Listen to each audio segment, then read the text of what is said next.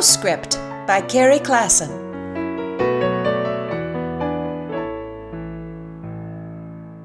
I see him painting every afternoon. Every day I take a walk, and when I'm in San Miguel de Allende, Mexico, my walk usually takes me through an old fabric mill that has been converted into gallery space. Most of the galleries sell the work of artists from Mexico City and beyond, but some of the galleries are spaces where artists are both working and selling their work, and the floor is spattered with paint, and easels hold paintings in various stages of completion.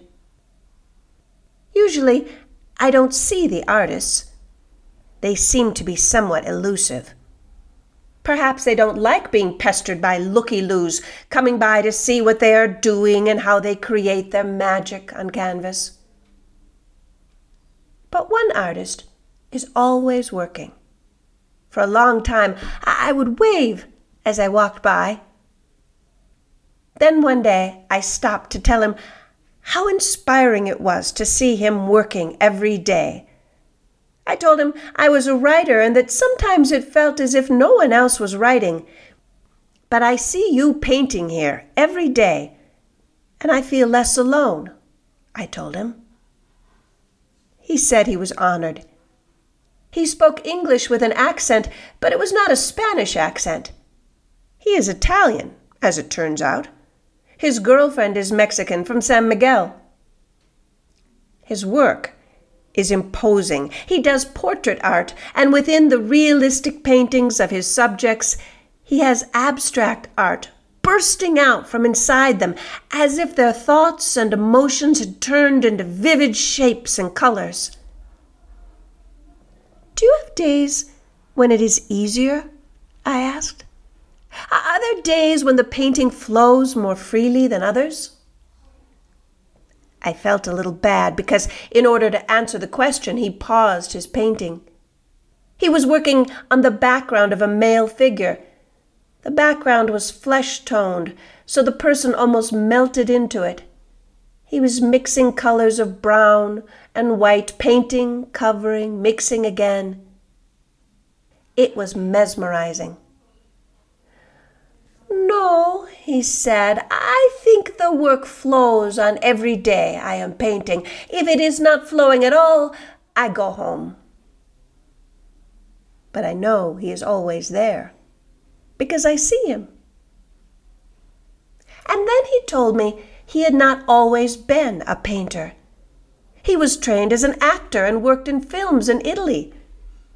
He hated it. He said he was only valued for how he looked. Then he met his wonderful girlfriend, and he moved to Mexico to be with her, but he had no job. So he and a business partner set up a small export company. He spent 8 months working on it, and then, without warning, his partner quit. His business dream was over.